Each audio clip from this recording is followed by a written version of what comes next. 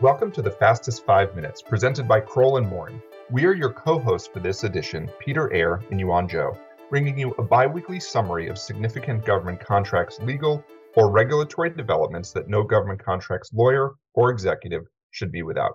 And we're going to start with an update from DOJ about voluntary self-disclosure, and Yuan is going to talk about that. Thanks, Peter. On February 22nd, the U.S. attorneys for the Southern and Eastern Districts of New York announced a new nationwide voluntary self-disclosure policy that applies to all U.S. attorneys' offices and is effective immediately. In order to receive benefits under the policy, a company must voluntarily self-disclose misconduct, fully cooperate with the government's investigation, and timely remediate any criminal conduct, such as by paying all disgorgement, forfeiture, and restitution.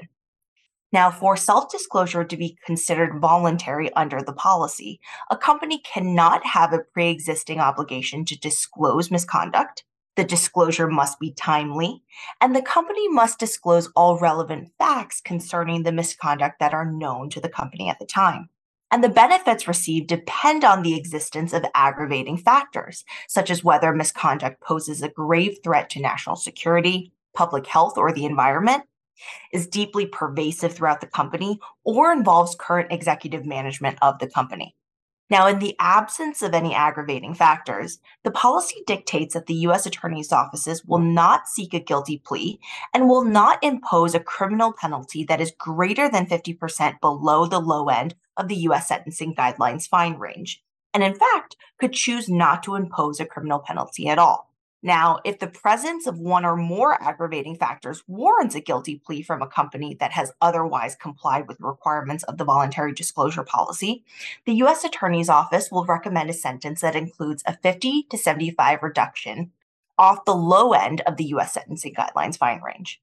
Now, under either scenario, the policy seeks to reward companies with a robust compliance program, and it notes that if a company demonstrates that it has implemented and tested an effective compliance program, the U.S. Attorney's Office will not require a compliance monitor.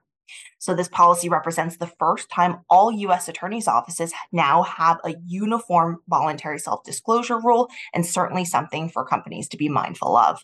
Peter, back to you. Great. Next up is another announcement, this time from DOJ and Department of Commerce.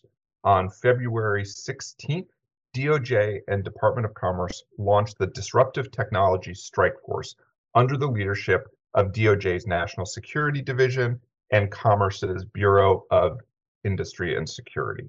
The strike force will bring together experts from the FBI, Homeland Security, and 14 U.S. attorneys' offices in 12 regions across the country to target illicit actors, strengthen supply chains, and protect critical technological assets from being acquired or used by nation-state adversaries.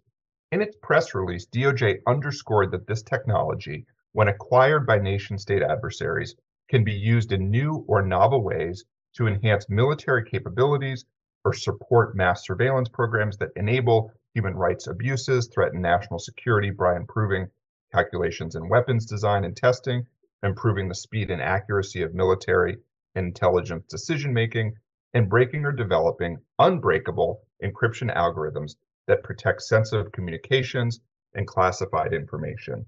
So this is an area we've been talking about for a while as an important area of focus for contractors, and obviously this is just another signal that this is something that DOJ, Commerce, and other government stakeholders are really focused on and taking seriously. One more item, Yuan, back to you. On January 23rd, GAO sustained the protest of an award to an 8A joint venture based on, among other reasons, a finding that the agency's evaluation of the JV's experience was inconsistent with SBA regulations. The protest here involved the GSA solicitation for IT services, which required offerors to submit a description of their similar experience on other contracts. In response, an 8A JV submitted 2 experience examples. One had been performed by both the 8A managing venture and the minority venturer, but as a different 8A certified JV. And the other had been performed by only the non-8A small business minority venturer. A disappointed offeror protested, arguing that GSA unreasonably failed to evaluate the risk associated with the fact that the experience examples submitted were not performed by the JV proposed as the prime contractor, nor performed individually by the managing member of the JV. Now, GAO agreed with the protestor, noting that for the awarded contract, the managing venturer would have had to manage and perform at least 40% of the work.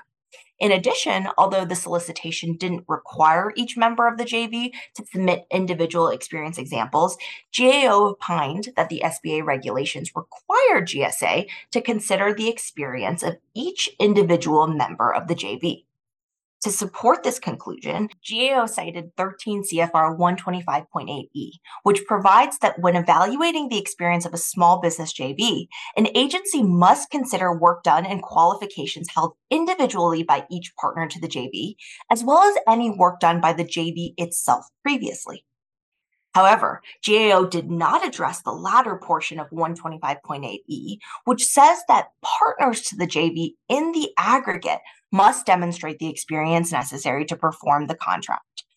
Nor did GAO address the Small Business Act, which provides that if the JV does not demonstrate sufficient capabilities or past performance to be considered for award of a contract opportunity, the agency head shall consider the capabilities and past performance of each member of the JV as the capabilities and past performance of the JV as a whole.